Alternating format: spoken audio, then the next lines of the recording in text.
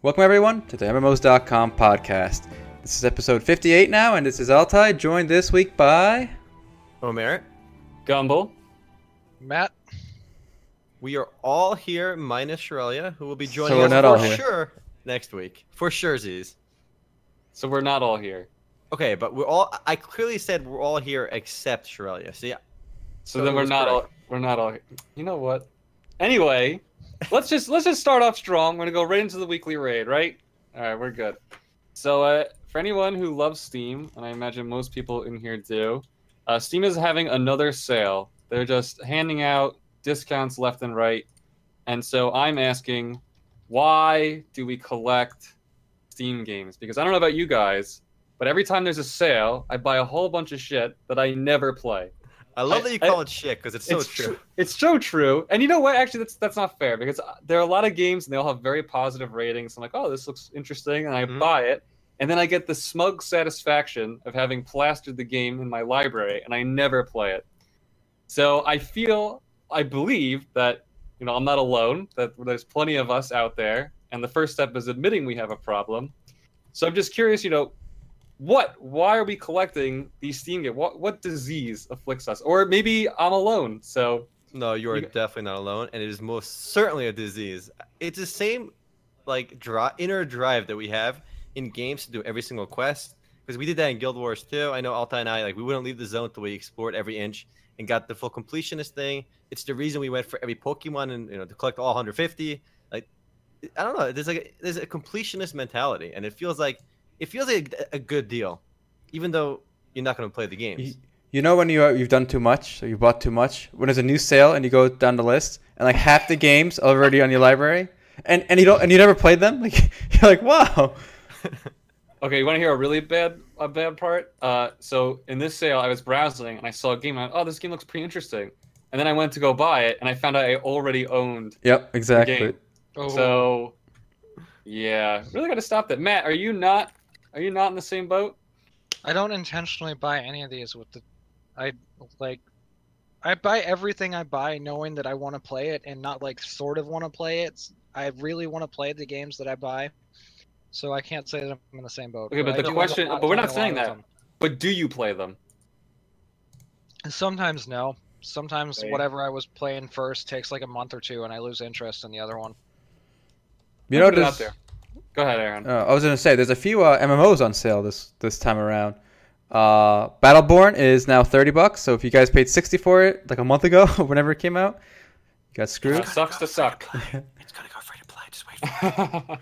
And Elder Scrolls Online is now $20, so it's buy to play as well. That's a pretty good deal. Yeah. Yeah, it's good. It's been cheaper. Really? I feel like with Elder Scrolls Online, it's kind of an oddball because if you pay retail for it, you're doing it wrong, right? Because it's one of those games that always shows up on sale on various websites. So don't pay retail for that one. Always hold out for sale. Elder Scrolls, I think I got the Imperial Edition for $14. Wow. That's a pretty good deal. Yeah, that's half what it is now. It's 30 right now, Imperial. Final Fantasy 15 is on there for sale too, isn't it? 14. 15 is not out yet. 15 is I gotcha. Also, Yeah, Grim Dawn is on sale, and while I have not played that game, it has gotten quite a bit of praise. And maybe it doesn't qualify as an MMO, but it does look pretty great. So I do recommend checking it out at least. All right. Isn't it just a Path of Exile clone? No. I think it's supposed to be inspired by Diablo 2. No. Okay, go ahead. I use the word clone very loosely. I'm not trying to accuse you it guys of know copyright. Titan Quest? Yeah. They took the engine from that. They're some of the people working on Grim Dawn were the same people that worked on Titan Quest. They took the same engine and they made a new game with it. Isn't that game super old? Titan Quest. It's 2005, I think. That's pretty old. That is pretty old. I mean, they updated the engine, obviously. If you say so. Oh, and one more question. What have you guys bought this year so far? I guess I'll start off. Undertale and Lovers in a Dangerous Space-Time. Lovers in a Dangerous Space-Time is awesome. Mm-hmm. That sounds interesting. That does sound interesting. I'm looking that one up. All right, I'll put the video on as we talk. And what did you guys buy? Anything interesting at all? Anything?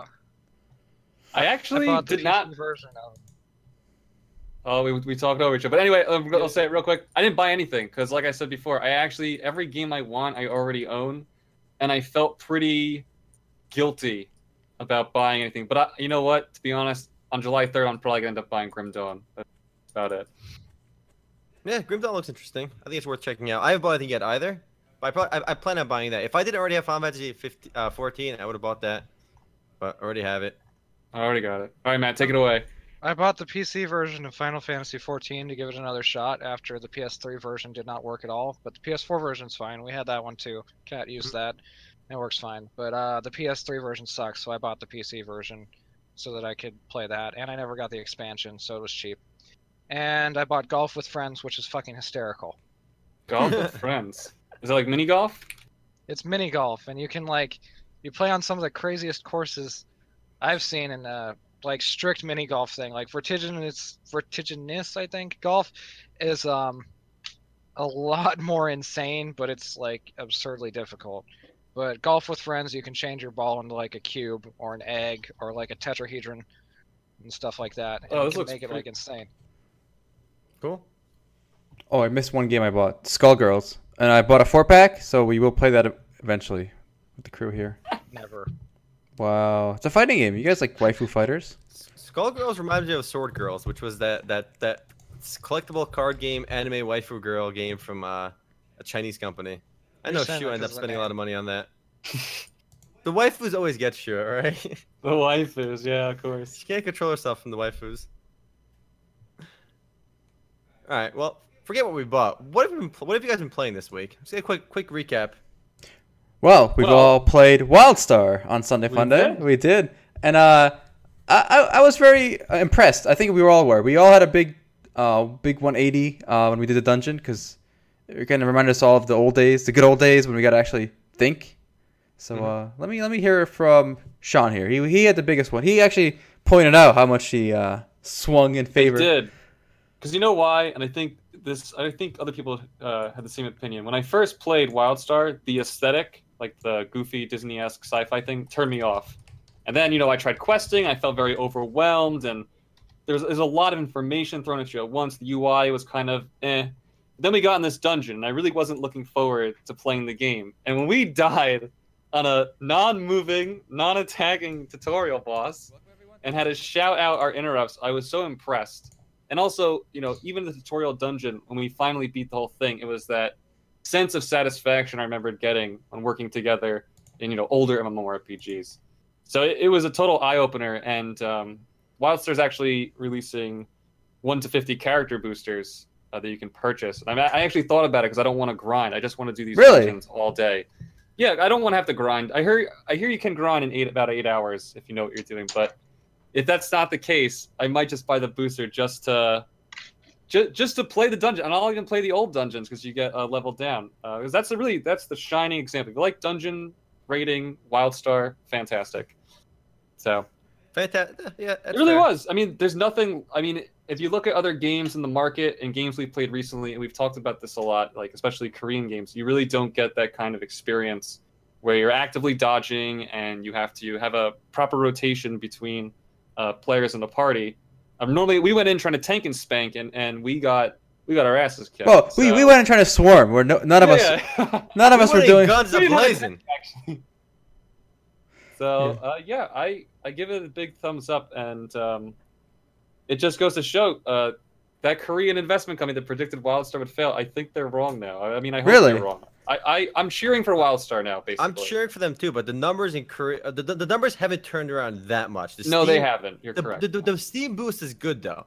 I think we'll see where it goes from there. The problem Right. was before the Steam thing even happened, they did some layoffs. They let people go. It was Yeah. already on a downward trajectory. It's still possible to be saved, right? But it's unfortunate that it was already on a downhill before the Steam launch happened. I think if they launched the Steam launch earlier, it could have kept development going a little bit better. Right. But WildStar, Socrates just said it in chat. It's that feeling when you actually have to pay attention in an MMO, and it's true. I mean, you're just dodging red circles and stuff, but it made it so much more engaging to feel like you were actually in a dynamic fight. I mean, dynamic's not the right word, but in a fight where you could actually die. Yeah. Omer, your overall? I enjoyed it a lot too. I mean, we share the same opinion generally. I just found it remarkable how much Korean MMORPGs have almost like dumbed us down in terms of expectations on boss fights. Like from the get-go, Wildstar doesn't like F around, you know? I mean, clearly that dungeon would have been easier when we had a full party, right? Obviously. That's true. But still, our initial reaction was so amazing. I thought it was pretty hilarious because our initial reaction was, okay, we're not going to bother having a healer. We're not going to bother having a tank. We're just going to run into our own shit, right? It didn't work. Okay, you needed a healer. You needed to, pay attention. And I'm not used to having to pay attention. I'm not used to a game challenging me to actually pay attention. The remarkable thing is, I think only I had my skills picked, right, from my amps, because nobody else realized you didn't have to do it. There was no reason to put amps while grinding because it was easy. But when you got to the boss, all of a sudden, I think Matt had it too. All of a sudden, we're like, all right, let's actually look at our skills because we're having issues. Yeah, I think it's Sean. It's interesting that you mentioned that you were actually thought about the level 50 because when I saw that, I was like, I kind of thought that was kind of cheesy and like a money grab. But you are right that there's such a big contrast between the grinding aspect and the dungeon. Yes. Like the grinding is like two different. yeah, it just seems so mindless. You're in this big world with there's not much going on. You can solo it. I don't know, and I've read on the forums that people do say the leveling is like the worst part. Right. So that's I don't know. I don't know. I guess that makes sense, and we'll see. We'll see if it does well. Matt, my guess is the game will be spun off away from NCSoft. NCSoft will divest. Mm-hmm. Maybe they'll be independent. Maybe someone else will pick it up and keep it going. That's my guess. My opinions are much higher of it now. I can say that much. Mm-hmm. I know afterwards, after the Sunday Funday video, Matt was like, "That's the greatest thing we've done all week." So yeah, we had a blast with it. So Matt, you played a little bit more afterwards, didn't you? You streamed a little Yeah. bit. He just caught up with Yeah. us at 15. Okay. Yeah, I did another expedition today that was too easy. And remember, we're gonna be getting to level 20 eventually. Maybe this week, maybe sometime soon. And we're gonna do the next dungeon. I guess we'll stream that on a random day. All right. Well, I know. This is also kind of on topic what we played this week. I want to talk a little about Master X Master because I played that a little bit this week for my first video. Oh, how was that? Plus, I played a little bit afterwards. It's actually a really interesting game. Let me go and look at the video first so you can show it. But it's, for those that are not aware, it's NCSoft's take on a MOBA. And honestly, like, we always kind of poke fun, and we talked about this a lot in the past, that Korean games are not innovative the same way Western games are. And I think Master X Master kind of shatters that idea, at least in this one specific instance. Because think it's a MOBA like League or Dota, HOTS, right? But you get two heroes, which you can tag team between them. Every 10 seconds, you can switch between them, and they have their own health bars. If one of them dies, it counts as a death. So plus it lets you chain your combos because you do a couple abilities on one guy, swap to the next guy. When you get weak, you gotta disengage and switch. You can even switch mid combos. It's actually really incredible. But what makes it even cooler is just how many ways there are to play that game. So not only do you have two heroes, right? And I actually realized some of this earlier, like yesterday when I played, because I didn't even realize some of this stuff when I did my first look video, because those first look videos are generally like my first time playing. So besides that, there's actually 3 weapons as well. So between every character has 3 weapons, and you can choose between one weapon or the other ones. So not only are you mixing and matching 2 different heroes out of a pool of 30 in the alpha, but you also get to choose a weapon, which makes the customization even more insane. But that's not all, folks. We got more. And there's like 4 basic skills, and you only get 2 of those basic skills. Plus you have your right click and your ultimate, so there's still 4 total skills. But at any one time in that game, even if you see repeat heroes, they could have different skills entirely. Like, because again, half of your abilities are going to be unique to you almost, because you get to pick those too. It's absolutely insane how much variety there is. But I can't imagine that game can be well balanced because of that. Well, you mentioned earlier before you had a chance to try the game, you thought like maybe 4 plus 4, so 8 skills would be too much. So it's interesting that they went with 4 possible skills per hero, and you just picked 2. So again, you're left with 4. But the thing, you're still left with 4. But the thing is, you still, every character has a right click as well. You can't change that, and you have your ultimate. Okay. You can't change that. But all right. There's 4 basic skills. You get 2 of them. But it's crazy because you have to know what every character does, right? So you have to learn basically 6 abilities per character, the 6 possible abilities. How many heroes are in the game now? There's 30 right now. That's a lot. And you know what I found interesting about this game? Just looking at your video, you're in this overworld. So explain that. Like, this is like a town, a hub. Right. Like, what is this?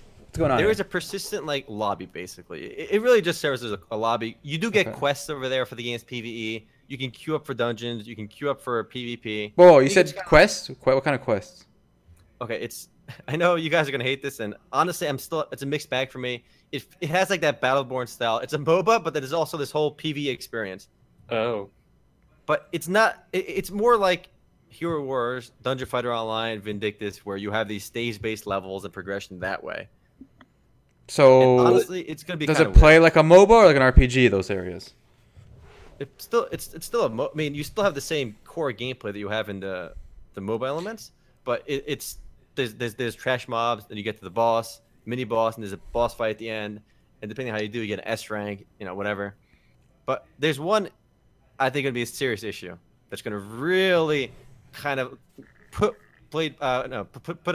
Master X Master in an awkward spot, and I think you guys will agree with me. Let me know if you do.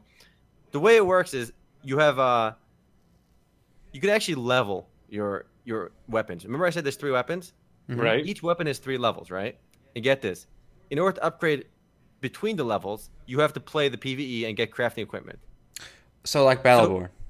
So like Battleborn in that regard. So when you queue up for PvP, and if you're trying to play ranked, right? The guy might have better weapons than you. And not just weapons, there's a rune system too.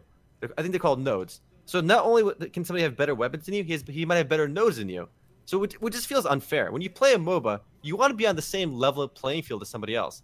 And opening the door to having different nodes and higher weapon skills than you is just, I think, really stupid for a MOBA. How, from your experience, how many hours do you have to sink into the PvE to like unlock all that garbage? Forever. No, again, forever. Because think about it Wow. this way. Again, you have 3 ranks for every weapon. There's 3 weapons per Right. character. Per character. Would you upgrade one weapon on one 90 character? weapons. Yeah, so you give 90 things to max out. Oh, and of course, you have to unlock every character too. Certain characters you only unlock by playing the Oh. PvE. You have to play the PvE, Mhm. like, because to unlock one archer lady, you have to do this first mission, and you have to get 10 bows from that mission. Means you got to grind that mission like 10 times. Assuming you get the drop every time. All right, Which here's is another. insane. One more question. So this game is supposed to be like the mishmash, like kind of like the Heroes of the Storm or whatever of NCSoft. Did you recognize any of these characters from the NCSoft? One. Jin So Yoon from Blade and Soul. 'Cause Yeah, she's that's Oh, the the only she's one in I it? recognize. It's the only one I recognized. Okay. I mean, there's also the Lineage 2 recognize- character in there, but it's I recognized Mondo's axe. but the NCSoft universe is not the same iconic as Blizzard too, so you gotta keep that in mind. And they didn't even have enough characters to fill in the game with their NCSoft characters. Half the characters is just fill-ins they made Oh. just for. Oh, Master- really? Yeah, they couldn't pull a Blizzard, you know. They couldn't pull a Yeah, Blizzard. funny. But I know a lot of people gave, like, I know my friends that play Dota, they give League a lot of flack because you don't have all the heroes right away. So those people would never play Master X Master because not only do you not have the heroes unlocked, you don't have all the nodes unlocked and all the weapons. But Yeah, I take issue with that. The saving grace is that if you can play unranked PvP, either 3v3 or 5v5, you can play that and it equalizes all weapons and nodes, which is thank God, right? But if you want to play ranked, nope. Whoever gets Wait a second. Shouldn't it be switched around? Yes, it That should be seems pretty odd. If they switched around, it'll be fair. But I guess Yeah. they ain't about that fairness. It feels like a Korean grinder. I mean, I haven't played it, so it sounds like a Korean grinder where it's just lock as much stuff as you can behind, assuming that people are going to feel the need to grind the content and unlock Yeah. everything, instead of just getting bored. Just give me all the heroes. Okay. It's, Get rid it's really a cool concept. I just wish Yeah. they didn't at least make the ranked mode not have to require that stuff. Make the PvP its own thing, but it's just so silly to have that. So when my brother Now, was does first, Master- oh, go ahead. I was just curious, does Master X Master have a cash app? Because will heroes be locked? Obviously. Well, I'm Probably, gonna yeah. guess I they imagine will. it's an alpha right now. That's So what it's all I about. don't know. I didn't look over there. I mean, what kind of question is that? I'm just curious. Maybe not. You never know. I don't know. Oh, and I was gonna say when my brother was telling me about this game earlier today, it kind of reminded me vaguely, at least the unlock part, of another game that kind of shot itself in the foot like that. I don't know if you guys remember Age of Empires Online. It was like a free-to-play online RTS, like a cartoony Age of Empires. But the problem was you had to do all this garbage PvE content to unlock units that you could build in PvP. So if you didn't do it and you play PvP, you made like soldiers, right? Like swordsmen. The other guy could make like elite swordsmen It's the same like tier, right? And he would just beat you because he played like this 30-hour campaign in the PvE. So like, and the game didn't do well, shut down because I think large part because it kind of tried to throw this RPG progression system into this game. It was awful. Like the concept was beautiful, great art. It was fluid, but like my brother said, I tried playing the PvP. Like this guy's got these epic cards. His units are just 10 times better than mine. So imagine playing RTS, StarCraft, or anything where their units just do more damage than yours. And it's not like they unlocked it with like necessarily by buying it, which you could do, but they just threw hours, like 30 hours into this garbage PvE campaign. Which if I'm okay with a PvE campaign being there for those who want it, right? If you want to practice or whatever, or just don't want to do PvP, but don't make it so I have to unlock units like to play the PvP. Like in an RTS or a MOBA, it makes no sense. Like because of that, there's zero chance of Master X Master competing with League and Dota. It could create its own niche, which is fine. I mean, also don't get me wrong, being a little critical, but I actually enjoyed the game a lot. It's fun. The combat is fun. The arena is fun. I like the 3v3 more than the 5v5. It's fun. I wish they didn't do some of the things they did. I'm even impressed just to hear you had fun because I kind of expected this to be a flop.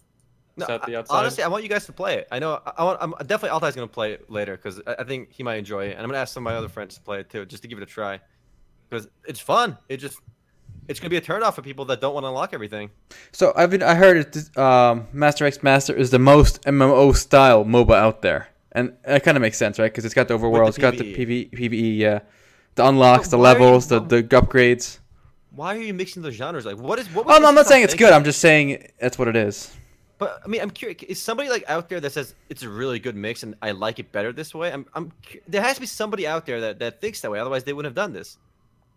Maybe they're just trying to do something novel to stand out. Yeah, they have no chance of beating League or Dota without something like this. No, but again, I accept the fact they did something novel. They had the dual champions, and that's beautiful. True. That's true. It's innovative. Like you had games like DC Universe Online, which are pretty high production value. They were like pretty polished games, but they didn't really do anything new. This game is doing a lot new with the multiple skills that not everyone will have access to, like different weapons. The fact that you have two heroes at once is a big deal, and it really changes the game a lot. But nope, they had to go ruin any chance of having a competitive scene or of winning over hardcore players because of that. I think you put too much emphasis on hardcore players. I think those can safely be ignored. Like I know in League, like you're like Diamond or whatever, Masters. I don't think you should make a game that you should not even consider that tier of players, like the top 1 to 5% when you make a game. So, some people say in chat, like there is room in the market for a big PvE grind in these kind of games because there are a lot of people, who just aren't great at MOBAs and they just want to kind of, play it. And they just want to why play Master X Master? Go play Hero Wars. That's a solid game that has the same PvE and it's going to be more in depth. They might have the RPG elements when you're playing Master X Master, the PvE mode. Okay, yeah, you get through the levels, right? But you don't have experience. You don't level up. You don't get skills. I didn't know. Okay, so I have a question. It's just the same MOBA. So I have a question. Basically, I think it's going to come down to this: is the PvE missions are they at all fun? Because in Battleborn, I wasn't really enjoying the the PvE content. One of our viewers said he enjoyed it. It wasn't bad. Like it wasn't awful, but like that's not the reason I'm playing a MOBA. Like, and it's not going to compete with standalone instance-based games like DFO or any Vindictus. Like, why play the PvE in Master X Master if that's what you're looking for when you have better options? And it's only better because of the medium. It's a MOBA. You don't have the levels. You don't have the same sense of progression. Yeah, you're unlocking your weapon skills, but seemingly you're unlocking them to play them in ranked. Otherwise, they're not that big of a difference. All right, well, that's it looks somewhat interesting. I'm not going to play the alpha or anything, but when OB comes out, I will definitely give it a shot. Yeah. Well, this is actually a perfect transition since Master X Master is a Korean MOBA. We had brought this up earlier. Actually, Aaron, I believe you brought it up. We had wanted to talk about the difference between Korean MMORPGs and some Western games, particularly after our WildStar experience. And whether or not, and I guess this may not be the nicest way to phrase it, but it's how it came out, are Korean MMORPGs dumbing down mechanics? Or is WildStar just a special case? Because, like we said earlier, we had gone into WildStar trying to just roll through the dungeon and failed miserably, forgetting that things like coordination exist in games. I know, Erhan, you were quite passionate, so you want to take this one away? I'll give my spiel here, my racist spiel. Please do. So okay, some part of this has to do with the change in business model, right? Free to play and subscription. When it was subscription or buy to play, the focus was on the gameplay, right? Mm-hmm. I feel like now the focus, especially because of the Korean influence and you know other Asian countries to a degree, but mainly Korean games, the focus shifted away from challenge to convenience.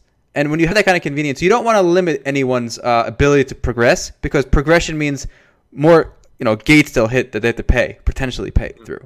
So instead of potential toll booths that they can pass through, you don't want challenge that just prevents them, like we had with the 2-hour tutorial dungeon. And unfortunately, so much of the streamlining from Korean games has now filtered into Western games. So WildStar is now was exception, right? So many Western games today. So it's no longer a Korean versus Western deal. They both kind of do it now, unfortunately. So we see it a lot. I remember Neverwinter, for example. I really loved when Neverwinter came out. I liked the graphics. I liked the style, the D&D style. I liked the combat was kind of like more actiony. Mm-hmm. But something about it just felt so easy. Like the dungeons, I was just stomping through them. Yeah. I wasn't really at all like worried about my health. I wasn't really worried about my teammates' health. You know, we just kind of just unload everything and we progressed, right? And I was just thinking at that time, like, how much better would this have been if, let's say, Cryptic never got bought by Perfect World, never had a problem, and they could kind of make the game the way traditional Western MMORPGs used to be made. Like, the dungeon would actually have to be, you know, you'd have to go room by room slowly. The cleric would have to do his role, right? The tank would have to do his role. But instead, it's just a cluster fudge on every mob. But is this like Korean games' fault for dumbing it down? Yes. Yes, it is. Yes, he says. I would disagree. Really? Here, look, I agree with you that. In fact, I'd argue that the Koreans were ahead of the ball. In- They were actually ahead of. America's copying Korean games, if anything. Well, that's what I'm Think of it saying. this way. We're copying their streamlining. No, but think of the Korean games came out, I would say, pretty difficult in the West too. Like original MapleStory, people died all the time, hard to grind. You had older games like Legend of Ares, for example. I remember you had to gear grind, otherwise you just get dumpster in the dungeons, right? Like That's not fair. That's not fair, because I'll go back to MapleStory. Difficulty. No, difficulty is not the same as what I'm talking about. WildStar wasn't difficult for grind reasons. That dungeon, right? It wasn't a matter of us not being strong enough. You know what I'm saying? MapleStory, every class, they didn't, unless you were doing the rare bosses, you didn't group. Everybody just grinded the same monsters. Like you didn't have to think or work together. Korean games have gotten easier though, and they started off harder and they've gotten easier. But I'm not talking about that. Like I'm not talking about the mob having 1 million health or 10 million health, and you just pushing the same button 10 times or 100 times, which is what Korean difficulty is all about, right? That's not what I'm talking about here. That's a fair point. That is. So, the main game I can think of right now is Black Desert, which really isn't a fair comparison because it doesn't have that focus on PvE. But the main reason I believe some of those, and Matt, maybe you can attest to this, those PvE bosses were difficult was because their health pool was just so enormous. But they did the same moves over and over again. And as long as you didn't get hit, you were fine. You would just spam them down. I feel like Matt's having some technical difficulties over there. I think so too. No, No? I'm fine. Okay. Oh, there he is. Quiet. So, what was the PvE like in Blade and Soul? I mean, not Blade and Soul. Black Desert. Like, I remember the few bosses I fought to mid-level, I didn't get that far, was I just spin around in circles, doing my move, and they just can't hit me. Look good. They can't hit me, though. No, Oh, it was Black- very easy. Black Desert, the issue with it was most of the PvE mobs still acted like regular MMO mobs. So basically, it's either they were brain dead easy and you could cut through them in like a hit or two at max level, or they had a ton of health and did a ton of damage and they'd swarm you and just beat the shit out of you because you can't dodge if they're just doing the same like moves that you would have done to you in a normal not action, like in a tab targeting MMO, because you can't dodge it. Right. So there was no middle ground. It was either brain dead easy or too hard. And it wasn't too hard because each individual enemy was too hard. It was too hard because like you had swarms of these enemies on you. Yeah, that's like artificial hardness, right? Just Right. Yeah. And once you got a level or two and you got another plus or two on your gear, it wouldn't be hard anymore. So go grind. So here's the Korean mentality from if I think I've got it. If the Korean mentality is just go grind. You want to be better? Go grind. And Go and grind that's or go to the cash shop. But Neverwinter had that same issue. You said Neverwinter was easy because you're stomping through them, right? yeah. It was because like nothing mechanically difficult.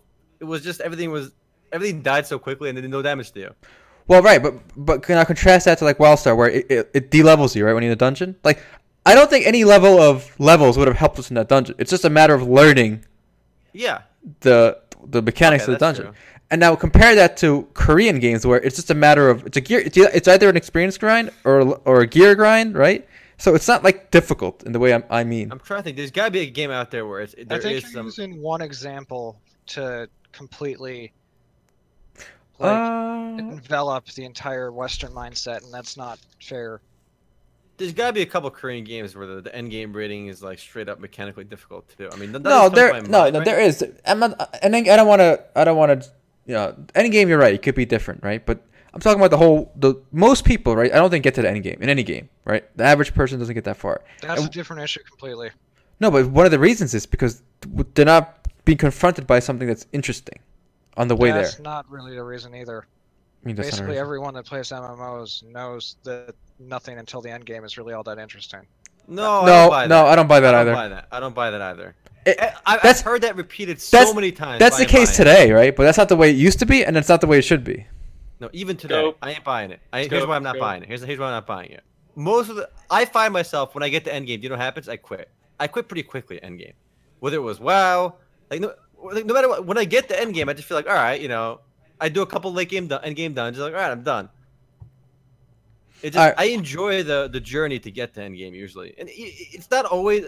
Obviously, game to game is different, but it's not fair to say that everybody I accepts mean, the fact that end game is. the He end all, he be is all. correct. Matt is right that is the current mindset. Okay, but that doesn't mean it should be or was, right? So we'll see. And honestly, the fact that WildStar kind of flopped as hard as it did, right? And it's barely like we're talking about whether it's gonna get shut down or not. It kind of shows you where the, Well, that's what I want to bring up is that you can put all this work into designing interesting bosses and having a difficulty right off the bat, but based on where WildStar stands and all the predictions that have been made, it kind of I don't know what the actual issue was, and it's hard to identify, but I imagine that tutorial dungeon did not help a lot of people who had just hit level 10 in the game, and that they were dissuaded. They said this is too hard based on what other games I've played. I don't know if that's true, but it seems like based on the numbers, it's not the content people want. It's clear that people want easy, okay? That's why games are making it easy. Like, literally every game today, like, if they've been around for a long time, they're easier today. It never gets harder. It only gets easier. Which is why WoW dumbed down their gameplay to the point where you can just AFK in every dungeon and just go through it anyway.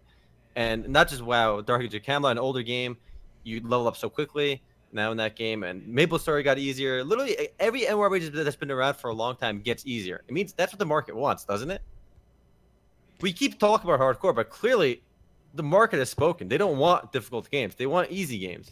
Yeah, and I think that's one of the reasons we're never going to see like an orthodox MMORPG that's AAA going forward, because the money, the audience is just not there. We're going to get niche products. So I know we don't like some of these perpetual Kickstarter niche Oh, you're MMORPGs, setting me up. but unfortunately, this is what's in the store for us for the foreseeable future. I think you brought up a good point earlier when we were at breakfast about the reason why we're not seeing more games being developed, because I want to point out that there really aren't that many Western MMORPGs that have been developed lately. There, Like, no, you there gotta are. give it to the Koreans. That's not fair. There are a lot, but the issue is they're not the full scale RPGs. They're more like focused on certain aspects. They're of very the- niche. Yeah. And they're no. And you gotta give the credit to Koreans, though. They still churn out a lot of like fully feature MMORPGs, whether you like them or not, whether you say they're too grindy or not. You have like Koreans and Chinese games, Twin Saga, like they roll out so many games, like full games. You don't get that from Western companies, it seems like. That's true. Well, relative to the population, I'm just going to pull this one out of my ass and say more people in Korea, percentage-wise, are playing those games than over here in America. But we're saturated with a gigantic console marketplace. Korea, PC Master Race #1. I imagine, and that's why they're able to do that. Like the game, everyone plays for a bit and then it fizzles out. Whereas here, a game can go under the radar right off the bat. I mean, all these games are made. All these Korean games are made for the Korean and Chinese market first, Right. and then ported to America the second, like as a second afterthought. Mm-hmm. Kind of like anime dubs, I guess. Yeah. Right?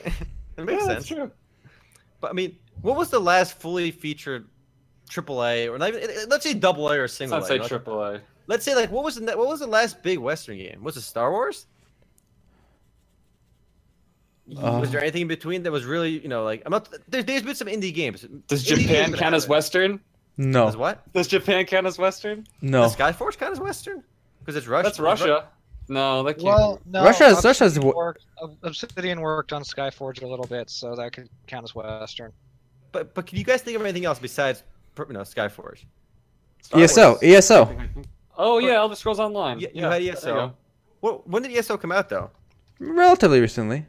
Yeah, 2 or 3 years ago, right? 2004. Okay, fine. Elder Scrolls Online is a good example then. 2014. Elder Scrolls on, but you don't get the same like the sheer amount of full games that come from the East, and I think that shows something. They get things done. I mean, they get garbage done. I don't know if that's I don't think it's commendable to release a bunch of trash. Like. Say what you will. I'm looking forward to playing Twin Saga, even though I know it's not going to be like this revolutionary new game, but it looks pretty fun. I'm looking forward to playing it, and I know like I'm going to quit like probably within a couple of weeks. But during those couple of weeks, I'm going to have my fun. As long as you have your fun. Yeah. And I know Altai and I were discussing at breakfast about the possible reasons behind this. I think Altai made a good point. Oh well, my issue was so back I guess when we first started playing MMORPGs and when you guys started playing them with games like whether it's EverQuest or even like things like RuneScape, whatever it was for you, those first MMORPGs. I mean these were like the cutting edge big budget games, right? So they attract the top talent in the industry. Today, if you're like a really good programmer, really you're good at your trade, you're going to get offers from companies like Supercell making like a Clash Royale. It makes like millions a day. And a lot of these MMORPG projects can't really offer the same budgets. Like Camelot Unchained has got a few $1 million where it's working with a few $1 million. How can they compete for talent with these massive like companies like Activision Blizzard, Tencent, all these kind of guys? So we're kind of left with the guys that are really passionate and maybe not the most capable programmers. It makes sense. Who's got the money? The mobile game devs. So yeah. Or America, obviously America's got a huge, tech industry. We have like some of the biggest tech companies in the world. So all these guys are going to be working for them. And That's true. what's interesting too is you got to at least, like praise or at least give some credit to guys like Chronicles of Illyria, the guy behind it. He's a guy who worked in the industry for a while. He started his own company. He makes some money off his search engine company, and he's an entrepreneur. This guy is self-funded to start off with Chronicles of Illyria, and like those are the only times I feel like you're going to get another big idea where somebody takes his own money and risks it like that, or maybe funds it through Kickstarter. So there is a purpose for Kickstarter or people self-funding their own games. They're going to be the passionate people that would otherwise these games would not be created because the talent is not going to be there because the talent will go somewhere else. Yeah, but keep in mind, it takes a ton of money Yes. to make these games a reality. So even if you're passionate and you're well off, say you have a couple million, that's not enough. It's nowhere You need near a enough. Star Wars was a $100 million game, right? Star Yeah. Citizen's raised over 100 Yep. million. Yeah. I mean, and it's no guarantee of success either. So Mhm. it's very hard. And most projects we see that are still in development from Kickstarter, they don't raise that much money. I mean, maybe they break 10 million, but that's rare. Well, speaking of So- games development budgets, we want to introduce a new segment here. And We Sean, do.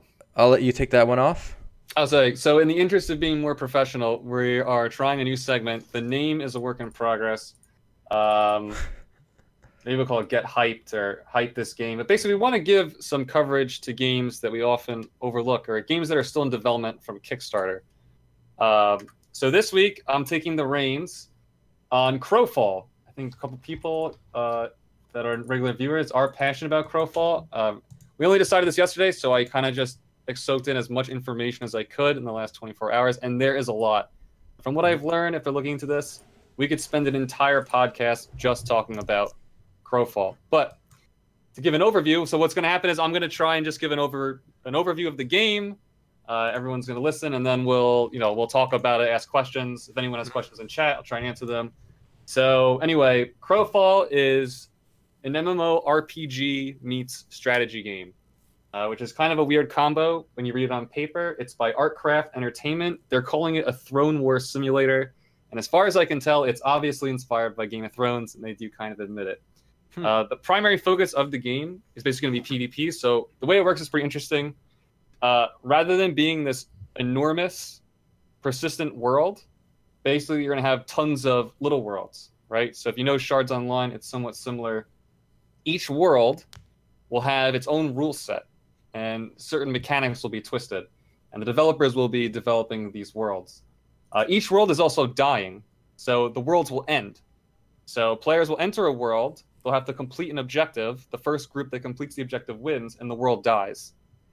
So you can actually win. Yes. You can actually win, but here's the thing, is that there are many worlds going on at the same time. So the way they describe it, and it's shown in the video, it's like a circle, right? And it's circles within circles, and you pick which world and which rule set you want to play in. And you play in that world from anywhere between 1 to 3 months until the objective, whatever it is completed. Then the world dies. Players will then move to a new world, but they'll keep any progression that they've gained in that world to the next one. Because players don't inhabit a single character. They pick heroes that they'll fight as within these worlds. And then they can pick a new hero or stick with the same one in the next one. So it's interesting. If your character's not wiping... Your character itself kind of dies, but you don't actually inherit a character. You're more like a soul and inhabits you jump into hero. them. So in one campaign, you could be a wizard. I mean, that's not even a class. In another campaign, you could be a warrior. And there will be base stats that carry over, but you'll have to earn champion or knight. But it's cool. So each world will have 4 seasons, right? You'll start in spring. And in spring, you want to go around, you want to collect resources, you want to form alliances with other players. You want to try and establish yourself within this world. Then spring turns to summer. There's more alliances are forming, resources are dwindling, people are starting to establish castles. Then in the fall, the strongest guilds will own most of the territory. And you'll be able to set up, big barracks, garrisons. And in the winter, and as time goes on, the land becomes corrupted because it's dying. There are monsters in the world, and they become stronger. You'll have to work together to defeat them. And by winter, it's an all-out war for what's left, right? So Winter is coming. Winter is coming. That's how you know it's totally Game of Thrones inspired. And everything's voxel-based, so you can have a siege warfare. You can hurl, what do they call it? Whatever, siege weaponry at walls, and they'll shatter and they'll break apart. You hurl siege weaponry at walls. You know what I mean? So you take a catapult, and you put another catapult on top and of you it, throw it. and you launch it. You don't put boulders on it. You Exactly. put No boulders. On there. Right. You got to do it the cool way. You take a ballista, put it on a catapult, launch it in the air, launch the bolts out of the ballista into some guy's chest. That's how you do it. It gets more momentum that way, because the momentum from the catapult and then the ballista as well. It adds to the velocity. Genius. You sold me on this game, Gumby. I'm sold on this alone.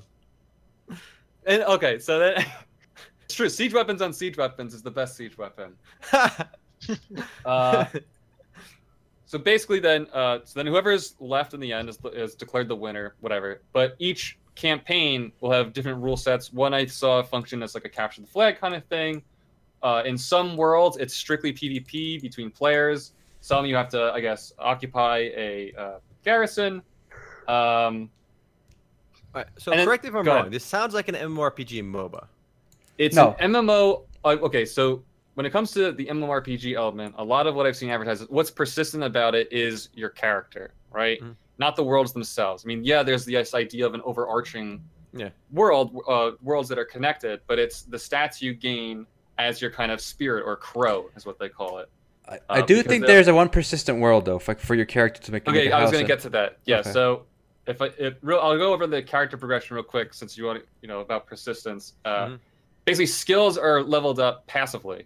There is active skills, but you can only perform tasks and get a certain number of skill points. But for the majority of time, skills will be gained passively, like EVE Online, right? So you'll choose what skill you want to level up in, and then it'll gain experience even when you're offline, and that helps create a more even playing field.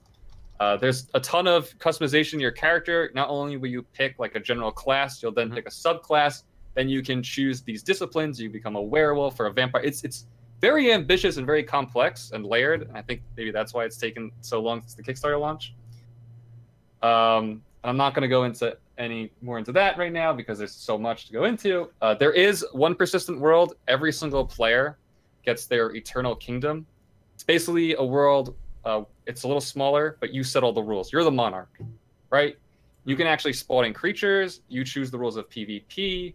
And the idea of having your own world also is that you can not only create the world in like a Tetris-like grid, but you can give land to other players. And you'd be like, okay, you're a baron. So he can set taxes. Are these like dedicated servers though? Like these are dedicated servers. Yeah, this is your world really that will always exist. And the point, I think, and I may not have this right, the point is really for players to interact with each other. It's the social aspect of the game, to set up a marketplace, to trade. You can also go to PvP in that world, and I guess guilds will probably migrate to one world itself. But the coolest part to me is the fealty system, where you can elect barons or whatever, right? And then they can elect their own peasants, and each player gets a little plot of land. And I'm curious how it's going to work out when everyone is a monarch of their own world. It kind of seems like, why would I join someone else's world? To be a peasant. To be a peasant. I can be. So at least you gotta live the peasant lifestyle, all right? You're just craving to be that peasant.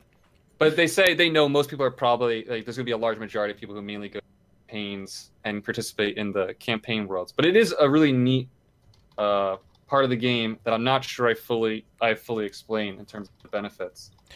I mean, from what you explained though, it does seem interesting. I know somebody pointed out in the chat too. It was an open world MOBA with progression, and that actually sounds really cool. So just go ahead. What I like about this game, or at least the concept so far, because we haven't played it. First of all, it's made in Unity, which is the same thing as Rust, and I'll get back to Rust in a second. This game has a pretty big team, pretty powerful team behind it. A lot of the names, behind this game are names like executive producer of like Ultima Online, Star Wars Galaxies. They have a consultant, Raph Koster, which was the main designer behind Star Wars Galaxies. Ultima Online. Yep, you got some big names from people. Creative director behind Shadowbane, Wizard 101. J. Todd Coleman. Yep. So you got a lot of big boys. A lot of big boys behind this project. A lot of big dicks behind this game, boys. A lot of big dicks behind this one. And if I can definitely a big dick Kickstarter for sure. if I can describe like the vibe I get from this is I know my brother really likes Rust and I really don't. And this game to me looks like Rust with purpose. Like you have the world that ends, but you don't have 1 week before it wipes. You have like 3 months, right? And you all jump in there, you fight each other, you gather resources, but at the same time, you don't lose your progression, and you have your own world. You can keep building. So I just like the concept of this better, where it's persistent for longer, the combat realm, and at least you have a permanent base.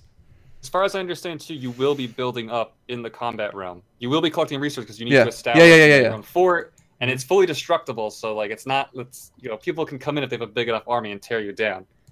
The coolest thing is they're trying to create this emergent political system, right? Just like in Rust.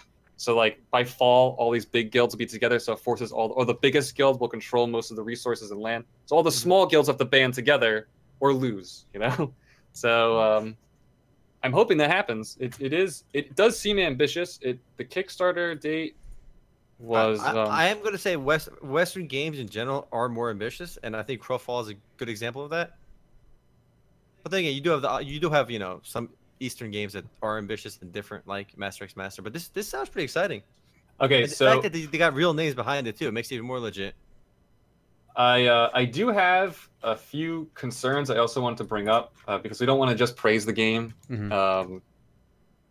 One thing, I guess they underestimate how much. Before we get to that, they did partner with a European company called. It's Travian. Yep. To publish in Europe, and they're pretty popular for publishing these strategy games over there. So it just shows that there is interest. I think that's helped them out with development. But they are going to do a soft launch. So the game isn't pre-alpha currently. If you buy in with the Founders Pack, which I think is about $100, they do have smaller tiers, but you need that for the alpha testing. They do alpha tests like every weekend or so. So it is definitely a slow process. This is a game that's not close to coming out, I would say. I think this will take a lot more time, and I hope they do take the time to make it right. I'm looking at the gameplay. Is it action gameplay? It is action gameplay. So Dude, I this didn't has go so into much combat. potential. This has Yeah, so much it potential. is action gameplay, and there is an overwhelming number of classes and playstyles and the way you can customize your class. And there are supposed to be, I want to say, about a dozen different archetypes to choose from. So there's quite a bit of customization involved. It does look, I mean, I love the art style. It's very ambitious. It's got big names behind it. We got The Murky thing I wanted to Dragon. bring out, On the back and of the Shroud of the Avatar is doing this too, is you can purchase now castles. You can purchase, for like $100, $400, you can buy yourself a castle and have it in your world. But I think it only applies to that Eternal Kingdom, so it's kind of like buying in to customize your own little world. So that's not so bad. So actually, I guess I don't have that many. No, it looks really cool, and it's something I would want to try for sure. All right, so to me, it gives me like a kind of Daok PvP vibe with what we're seeing now. And my concern would be, does it look too cartoony? Like, can people take the combat seriously when it looks like this cartoony? Is that an issue for anyone or no? Somebody actually mentioned, he asked me if I think that cartoony look is okay, because a lot of like fantasy MMORPGs do have that look, and I think it looks fine. It's like, it's not overly cartoony. If the colors were a little brighter, I think that'd be a little too much. If it, like if it's because they're a little bit darker, I think it looks okay.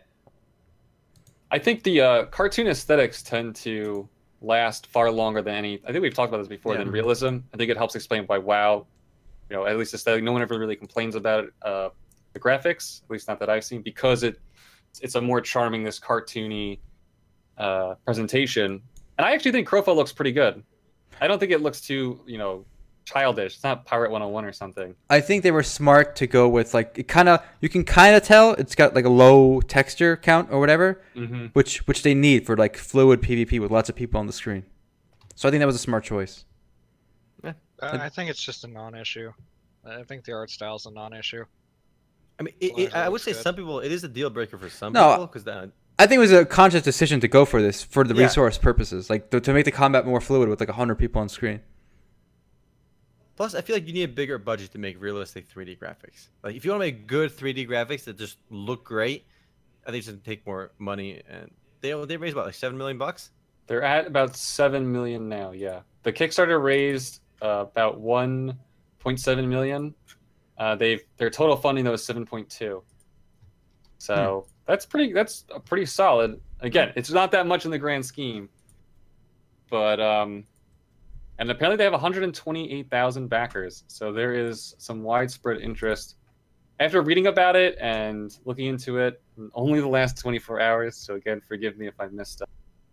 I'm pretty excited. This one looks pretty good. The only issue, so as we do this hype up new segment, a lot of the games we're going to cover are going to be ones that are in development for a while. And the only issue that upsets me is that it's likely we won't see this as a full release till 2018, I'm going to guess. 2018? And the reason why, and I'm only guessing that, this is out of my ass, but the original plan was the end of 2016. But now that I hear they're doing a soft launch, I imagine 2017 will be the polishing year before they go into beta where it's fully functional.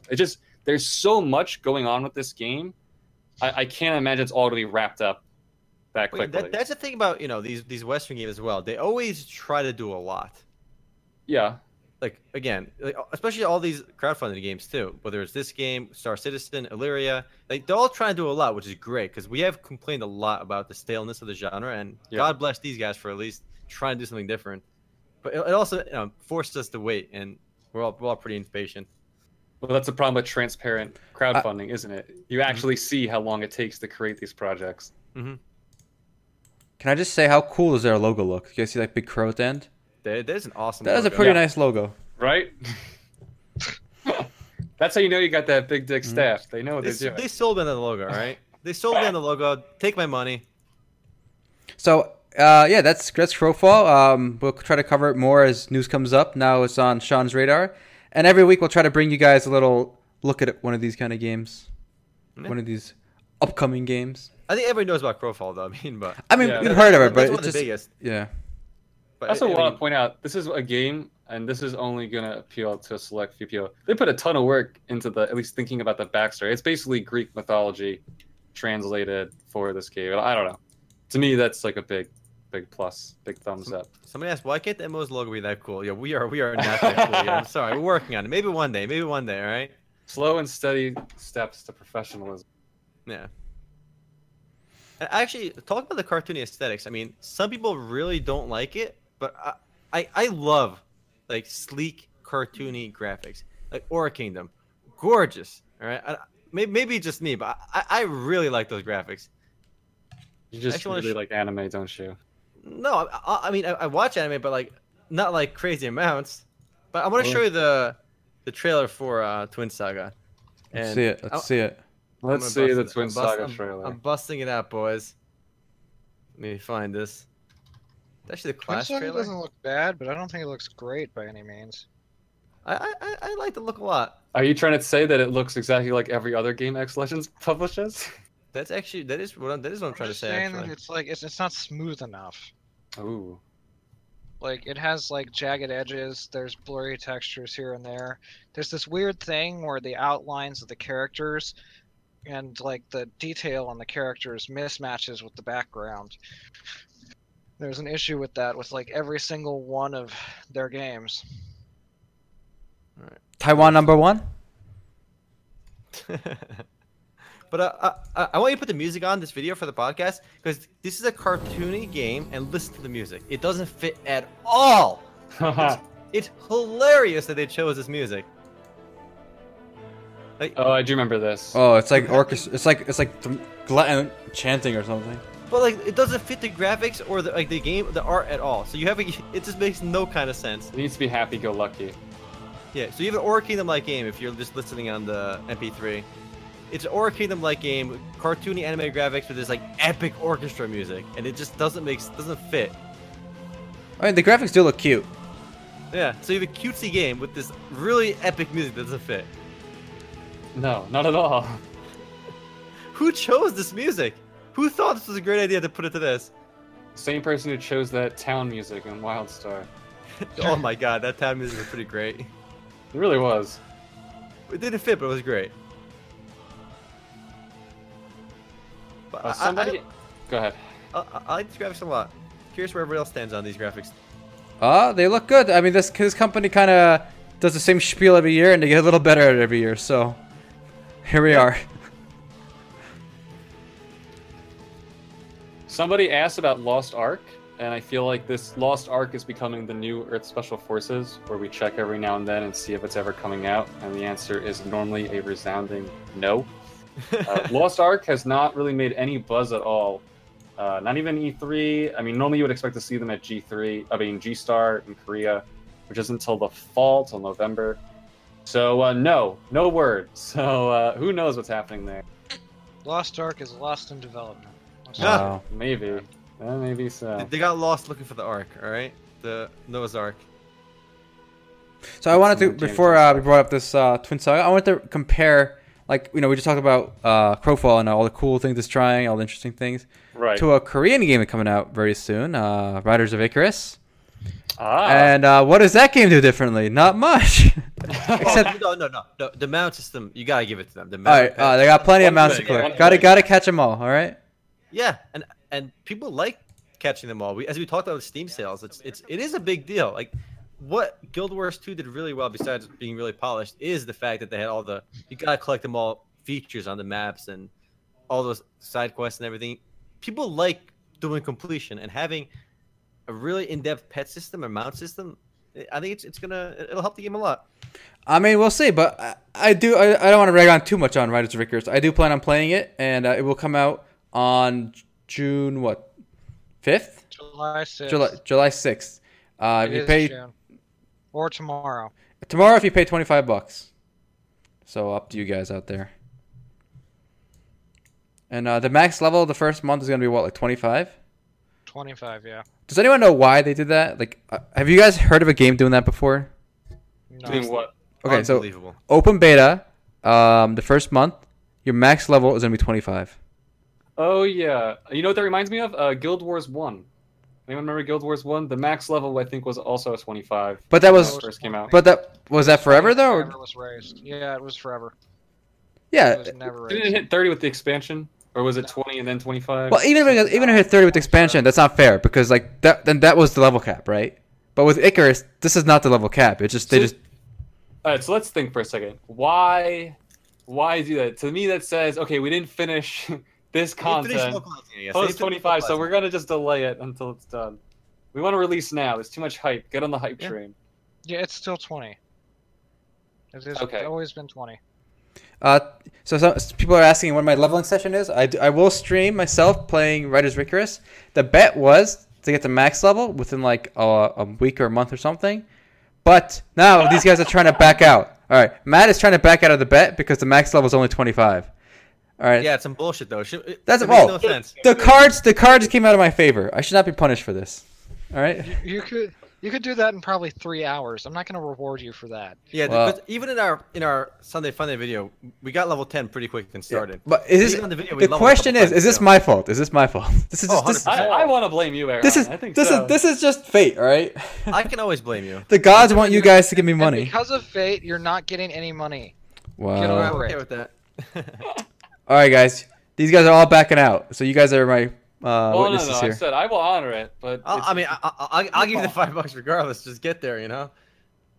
But they will be releasing level 35 the same month it comes out. So I guess it just wasn't ready right away. But they said expect the level 35 update to be added in July. So the same month of actual release. Right? It's not Aaron's fault. He gets to blame. It's always Aaron's fault. Right? There's always a reason to blame Aaron.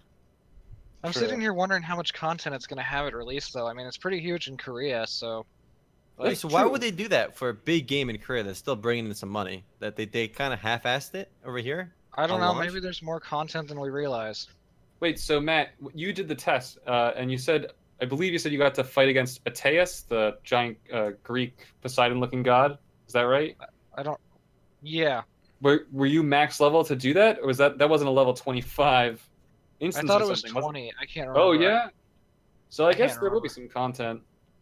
No, but here's the thing, because we all know, like the people that play early, because we're about the founders packs, they get early access by 7 days.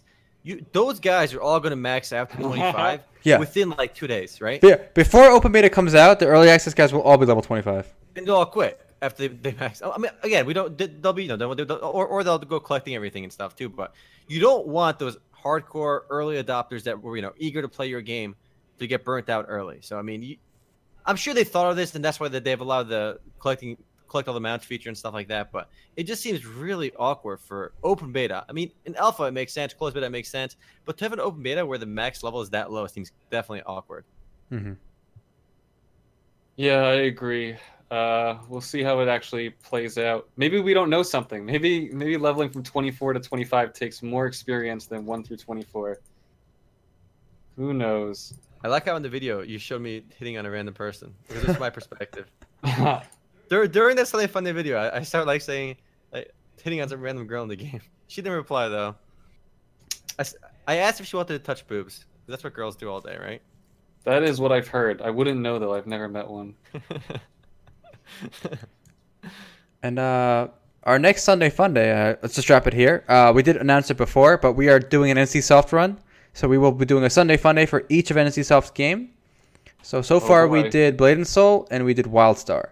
And now we're up to Aeon. So on Sunday, guys, Ion.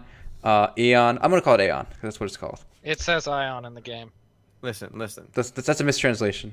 That's So we're gonna be doing that. It's an older game by NCSoft, but not too old. They do have older games than that. We're not 100% committed on it, but we're like 90% committed on it. And you got level 25 is what we're getting to in Ion for the first group dungeon. Yeah, just go on the fast track server, activate all your event XP potions, and you'll be there in like a few hours. But Matt, I still want to play Blade and Soul. I'm level 36 in Blade and Soul. I'm still having fun. When I get late game though, everyone's saying the gear grind gets absurd. Being able to do all your dailies every day to just get the gear to feed your weapons. Nice. I do want to say though, I've been playing Blade and Soul, and I have run into difficulties because again we talked about how easy, Korean games are, but a lot of the missions in Blade and Soul, like they have these mini caves. There's a dungeon designed for like a few people. If you do those alone, it's very challenging, but it's possible. They're designed to have more people, but if you if you do things correctly, you know your class, you block at the right times, you don't get hit, you can actually solo almost all that content. And that's what's really cool too, because the first time you do it, you'll get dunked. But then when you learn the patterns, it feels rewarding. No, as I say that, I got dunked in my last one. And I actually joined the party with a random person. We tried doing it together, and then we both got dunked. And then we gave up. But I'm going to go back and do it tonight, all right? Nice.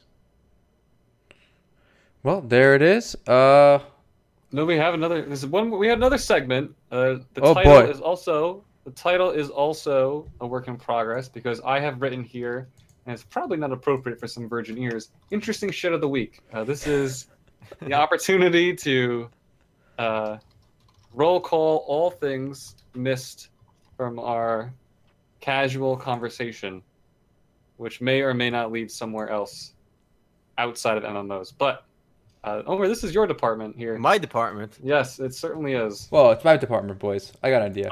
Oh, All right. Aaron, This season, is a Aaron, season my bureaucratic system. department. I know that we mentioned this before, but I think it's Yeah. worth saying again. And I got a cool statistic about related to it. Tencent. Tencent's huge. Tencent bought Tencent is Supercell, huge. which makes Clash of Clans and Clash Royale. But did you also know? I don't think my brother knew this. Tencent actually owns 12% of Activision Blizzard. Who knew That's that? crazy. Who knew that? I didn't know that until I read this. I had no idea. Surprising. So when you guys are playing They're on Overwatch, everything. when you're playing Overwatch or Hearthstone, all right, don't forget the Chinese are making a dime off you. The red Chinese making a They're buck on off you. everything.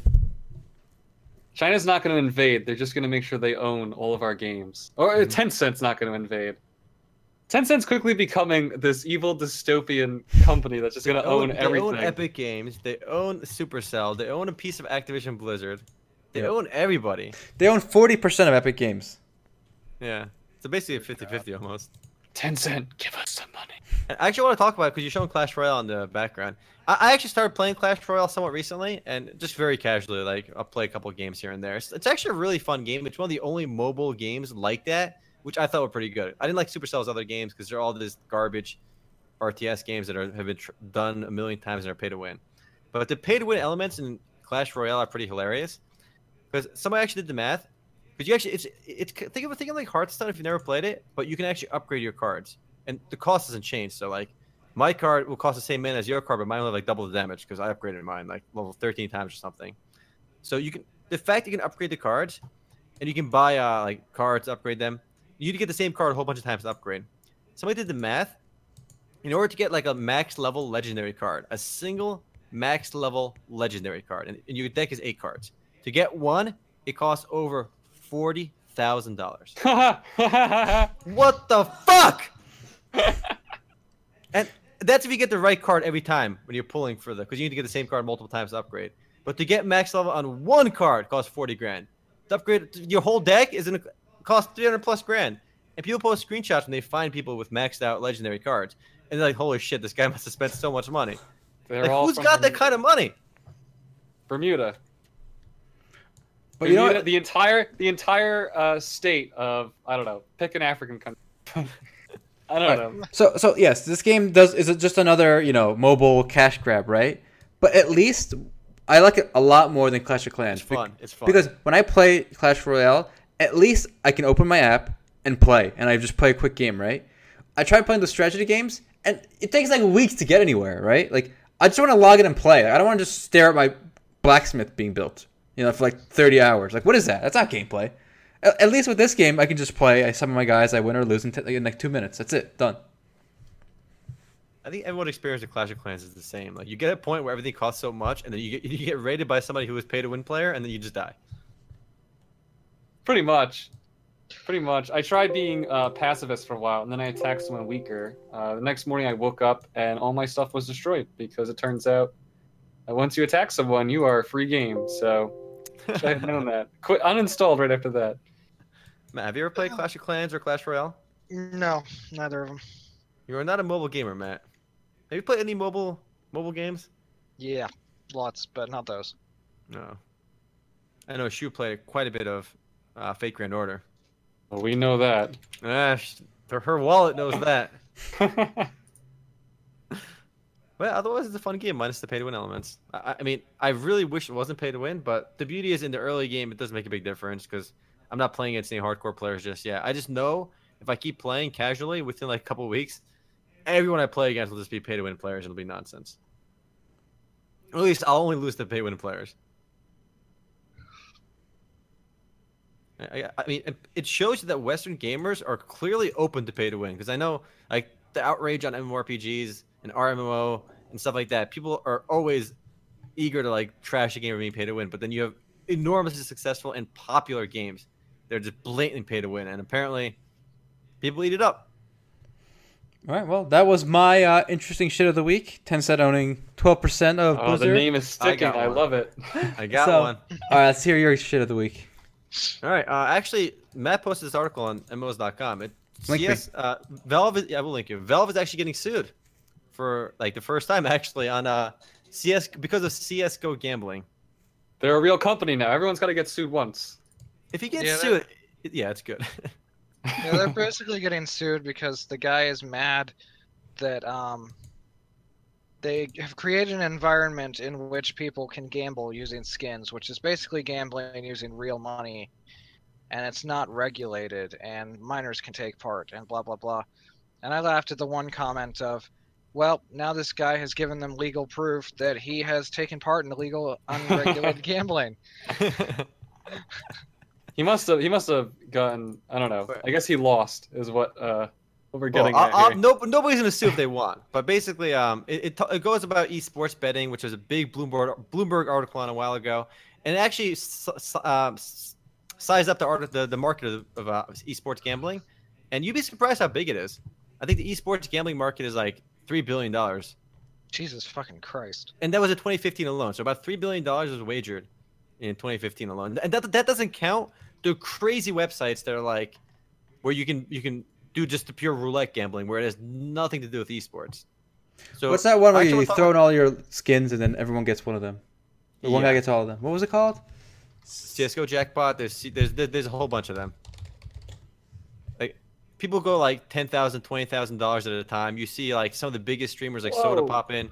Like we're talking big money. Like I think Phantom Lord on Twitch did like he won like 15,000 or 20 grand in one go. Damn, Yeah. that's these no is- joke. Yeah, Yeah. there's no way this isn't gambling. It's just straight up The gambling. thing about it is that you can buy the skins through like lock boxes or whatever the hell it is. Yeah. You can trade them when you gamble them, and then you can sell them again on the market. So it's definitely gambling. Mm-hmm. Actually, I want to show you one of these right now. All right, it's actually pretty insane. The way the mechanics of how these work is you have very valuable skins in CS:GO. You get them from the lock boxes, and you would put them. You'd gamble with them, and the way it works is usually you put. Let's say you put $1,000 worth of skins into the pot. Somebody else puts $1,000, and there's $2,000 in the pot. That means your chance of winning is 50-50 because you put $1,000 in, and the other guy's chance of winning is 50-50 because he put $1,000 in. So and then one guy can jump in and put $1 in, and he's got like a 0.01% chance of winning. So whatever dollar value what he puts in, he's got a chance of winning. And these sites aggregate these bets, and they collect the bets, and they pay out the winners after taking commission. And they make so much money doing this because the numbers are staggering.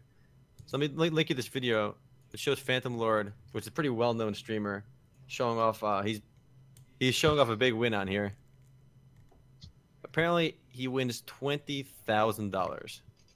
And there are sites that will convert your skins to cash. So even Damn. though you're winning skins, you can convert them to cash through third-party websites. CS:GO Diamonds example is a big one too. Yeah, I'm there right now. I'm browsing their site. I gotta say though, this site looks really nice. Like, And it's funny, CS:GO Diamonds isn't even they don't even use skins. You can just buy diamonds with cash. So look how insane this is too. Like how much the sheer numbers are just insane. And the lawsuit itself actually has a pretty interesting point. It sums everything up in one paragraph. It says, in sum, Valve owns the league because they own CS:GO. They sell the casino chips, which are the skins.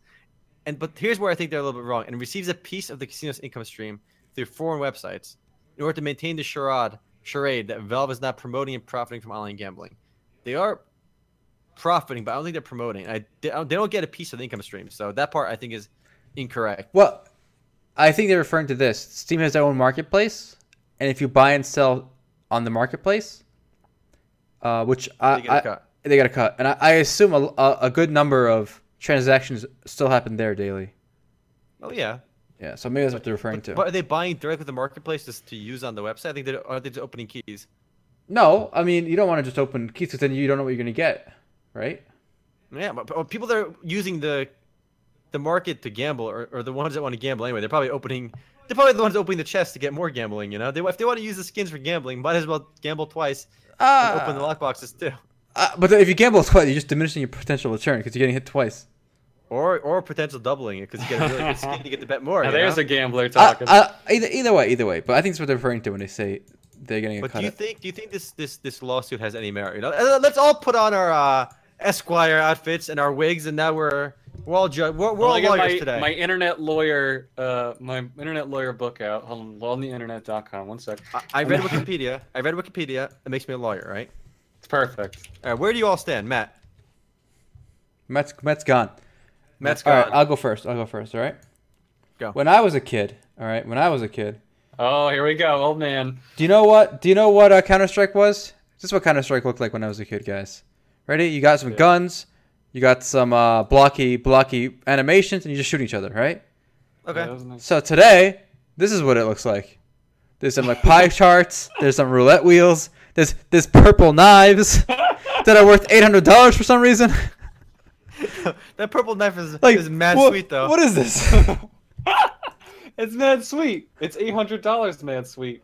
I don't know. I don't like it. Pays for that stuff. Like, oh my god. Somebody. When I play Counter-Strike, I didn't even think about the skins. I'm playing to play the game. So Even on CS:GO. if this lawsuit was successful, I don't understand what the repercussions would be. I mean, I am an internet lawyer, but I normally have a paralegal to do the hard work for me. Of course. Of course. Do you think Valve would have to shut down their whole operation here, or like how else would they prevent Very easy. people from You gambling? can't skins trade. You can't trade skins. Yeah, exactly. That's what I Yeah. mean. So they would have to shut down the entire trade Yeah. side of CS:GO. No, they don't. They don't have to shut. They would have shut down the API system where bots can just do it all for them. You know. Or just everyone has to unlock their own skins. That's even easier. I think that's that's what- the way they would go. That's what Overwatch is doing with the. Not just Overwatch. Do you guys remember Blizzard learned their lesson the hard way? Don't forget when Diablo 3 came out, it had a they real did. money auction house. And I remember thinking at the Yeah. time, there's no way this is not going to promote hacking, botting, exploiting. Mm-hmm. And I remember friends. Exploiting. Yeah, I had friends who would just have bots farming like there was this one chest at the beginning of this one dungeon with like they would drop some gold, right? So they would run bots, like multiple bots that would just keep making that one room over and over again just to loot that one chest. And then they would just sell the gold for cash. And it was so obvious that was going to happen. Like, and then you know what Blizzard did? Like, F this. No more trading. No more real money. No more real money. Without blocking the trading, I think if you just prevent bots from accessing the Steam API, because it's all handled by bots, the fact they're collecting the bets and everything, and you could still have one-on-one trading. You could have the marketplace. Like, I think it would work fine. Or if they did it, what if you stopped trading and only allowed trading through the marketplace with cash? That could work. It would prevent what's going on now. Like, I think you could prevent this without destroying. I think if Blizzard couldn't pull it off with their manpower, I don't think Valve, with their current employee count, has the manpower to police. Gabe, if anyone can do it, guys, Gabe No, can no, do because it, right? if you get rid of the Yeah, API, you made Blizzard- Half-Life 3, right? Didn't you say Blizzard's got the D team? That means the A team's over at Valve, right? No. WoW has the D team. Okay.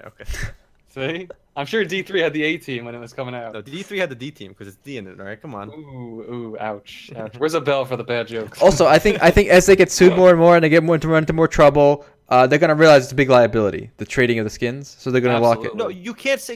Everybody knows it's a big. Oh, look, remember, over $2 billion was wagered on esports in 2015 alone. It's already a ginormous market. It's one Yeah. thing to wager with money. It's another thing to use their system to circumvent the gambling restrictions, right? So I think Blizzard's Valve is gonna realize it's just not worth it for them. This headache. As soon as the regulators and lawsuits start. I'm going to have to agree with Erhan on this one. I would love to see the people just gamble. Just go ahead, just gamble away everything you want. I don't care, but not with our level of freedom. So I think exactly what's going to happen. trying to find what is the biggest CS:GO roulette website. There's a whole bunch of them, but if you look on those sites, they tell you how many bets been wagered. Like in any given day, they wager like hundreds of thousands of dollars. So like this isn't like small time. Like by the time It's incredible. Blizzard acted on Diablo 3, there was a market, right? No doubt, but it was tiny. What they have today in the ecosystem of esports betting and esports gambling, roulette gambling for CS:GO and stuff, the market is enormous. So I know you're showing off the video right now. You see Phantom Lord is playing on there. $10,000 is thrown into the pool at that moment. You can see everything on the left side there too. And somebody jumps in and throws another 10,000 to go 50-50 with him. Wow. So you can see what his odds of winning are. It's right above Matt's little circle. It's above Chance Matt's wins- circle. Is Oh, I I see do it. see this. Right now it's 99% for him. yeah, because you put a lot of money in, and then but you'll see that somebody jumps in, and it's going to make it a lot less. People are joining in. Anybody can throw money to that pool. All right, 51% now. Did he win? How does it tell you if he won or not? Well, you can see by his reaction too. Oh, I guess he did win. He's The jumping up and audio's down. been muted. But yeah, it's crazy that there's $20,000 in a single pool of CS:GO Shuffle. I mean, we don't encourage using these gambling websites, but what's crazy is this is clearly aimed at minors too, which is one of the pillars of the lawsuit too. Like minors are going to be gambling with CS:GO skins. They're going to be Right. buying skins just to gamble with them. Isn't it funny how quickly something like as innocuous as trading like gun skins turned into just like this elaborate gambling like system? I Really? think it's great. Really tells you something about the human capacity. Like this, gambling must be very instinctual. That's what this shows me. That's a good way to put it. I do think this lawsuit could signal a crackdown. on the But do you think idea of Blizzard? Do you esports think gambling. Valve will walk away from this? What do you mean walk Yeah, away? definitely. Yeah, they're Yeah? gonna shut all this down. No more trading. You think Yeah, so? Valve's Yeah. gonna be just fine. Yeah, of course. But why haven't they done it yet? It's so obvious it's been an issue for a while. Because no one sued them yet. That's why it wasn't an issue Because they till made now. money. I don't think Valve consciously was like, let's keep the gambling stuff up because we're making all this money. Yeah, they're working on VR. They're working on they don't give a Steam. shit. They're doing Steam sales. Yeah, About it. yeah. They're not even thinking about this stuff. But now that it's brought to their attention, But and it was media they outlets like always us are knew talking about it though. it. Come on, they always had to know Yeah, about so it. what? But it wasn't an issue until now. Yeah, course they knew about it. It's like the little leak in the bathroom. You know about it. It's there. It wasn't a little leak. It was a $2 billion industry. But Yeah, but it wasn't affecting them. Yeah, it didn't make the floor. It didn't. There was no crack in the ceiling until some guy decided to issue a to try and have a lawsuit. So Yeah, health warning. The health inspector came in town. yeah, the hell. So now it's in their face, and Gabe is probably like, all right, end this shit. Let's go, pick it up. Yep. But I mean that. I understand it wasn't a big part of their it wasn't a part of their business, right? But you would think a company would address this earlier on. Like, I feel like most companies when they see like all these kids gambling, I'm sure they got complaints from like parents, and like Really? it's $2.3 billion dollars. I'm like 90% sure that they knew and were intentionally profiting off of it. Yes, No. they had to have known. No, I don't so. think that they were intentionally They profiting. Just think knew, and they willfully chose not to fix this. My No, guess. but what about the Diablo 3 thing with Blizzard, right? Blizzard makes so much money, but they couldn't see ahead when they first released the game how awful our real money market would be. But then as soon as they realized it, they shut it down. So I don't think they know ahead of time. Like I don't think it's conscious. How can you argue that they don't know about this? Like, literally, remember, 2.3 billion was just wagered on esports in 2015. Not just forget that Okay. number. There's equally amount of money I don't gambling on think these that's what was websites. I But think that- if Valve wins this suit, though, they're not going to be shutting down what's going on right now with the gambling. I don't think they're going to. I think the only way they're going to shut it down is if they lose money on it. Or the potential of losing money with Oh, so keep- with more lawsuits. Remember that- They've already got the potential of losing money.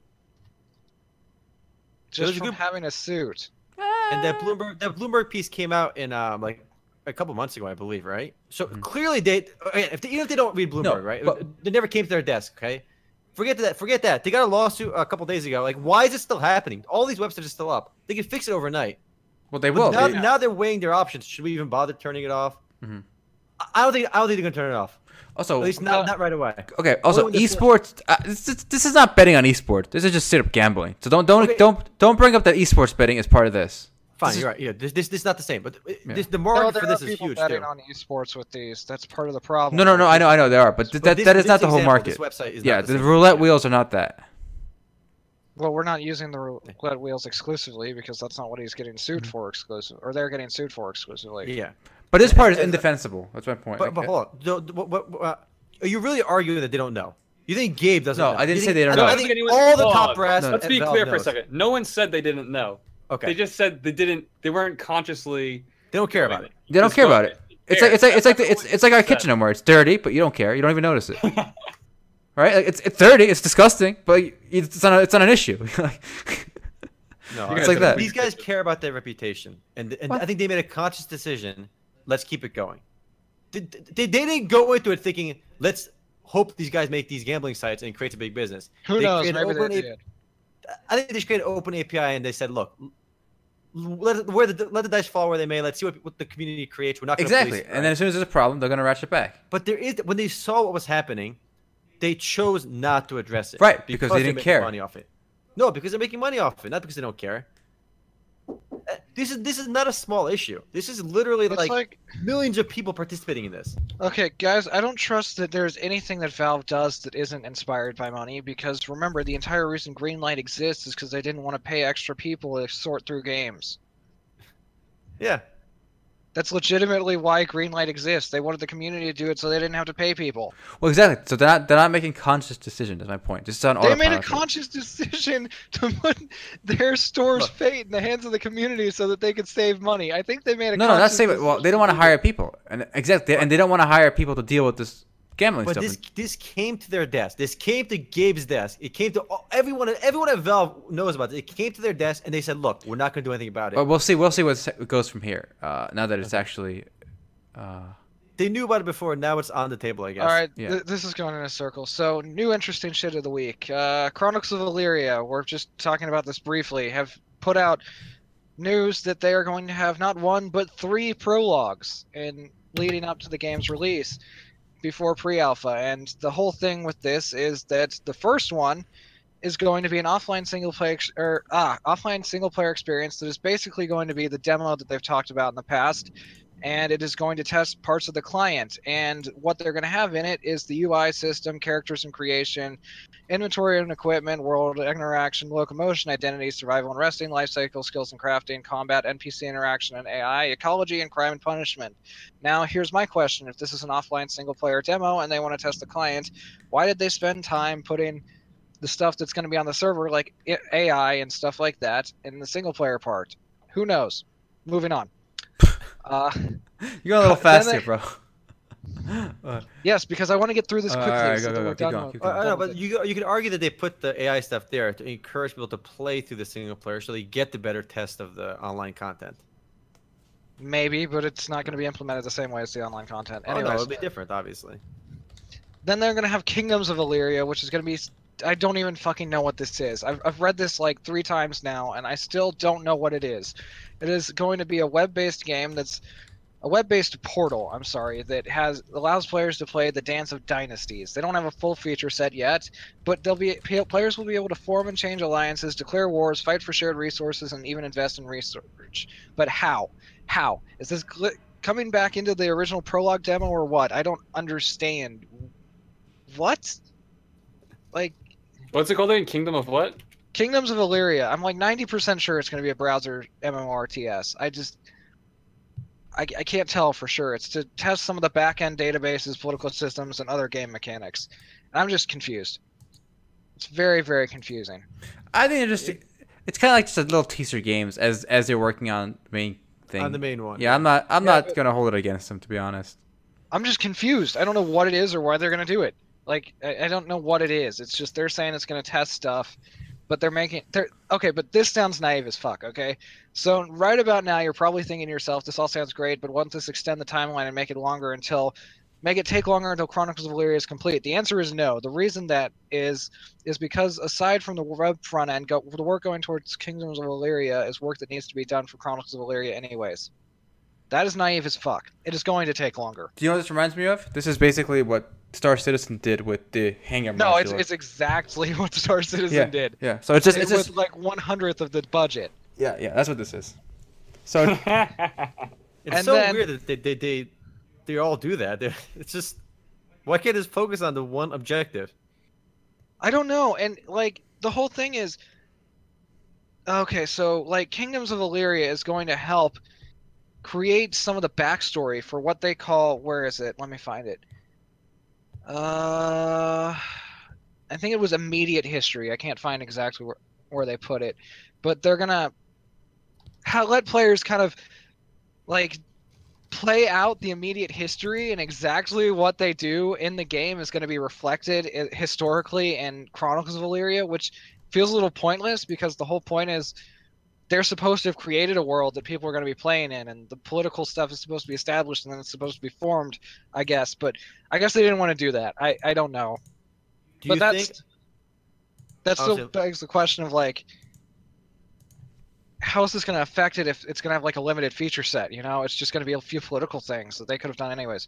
Anyways, what were you saying? Let's take it back, guys. Do you think Derek Smart is going to jump on the Chronicles of Illyria bandwagon? No, No. he has nothing invested in it. He No, doesn't. see- He likes being loud and bitching. Right? No, He but, sees- no, I don't think he will because the Star Citizen is a really big target, right? Like the guys, yeah. I you think know, this is like you can throw stones at the big guy, right? But don't kick the little guy. there's a That's true. rumor that Derek Smart is only doing it because he hates Chris Roberts, but that's neither here nor Well, there. he It's just a obviously rumor. has some kind of Ah, vendetta clearly. based on his actions. Like nobody else is that obsessed. But then wait, there's a third one. It's going to be Illyria Mud. They were talking with Improbable on ways in which they could expose the back-end mechanics of the game for early testing in the form of a text-based role-playing game. Why did they do this? I don't know. They have to create an entire text-based client that responds to it correctly now. Or if they don't do that, they don't make their own. They have to make the back-end, the exact same back-end, work in a text setting. You know? Like they have to take the back-end and make it respond to text rather than key inputs, which takes a lot of work. And They're just trying to drip people some little content here, like Yeah, crumbs. man, I feel like this is offending you a little too much. it's just okay.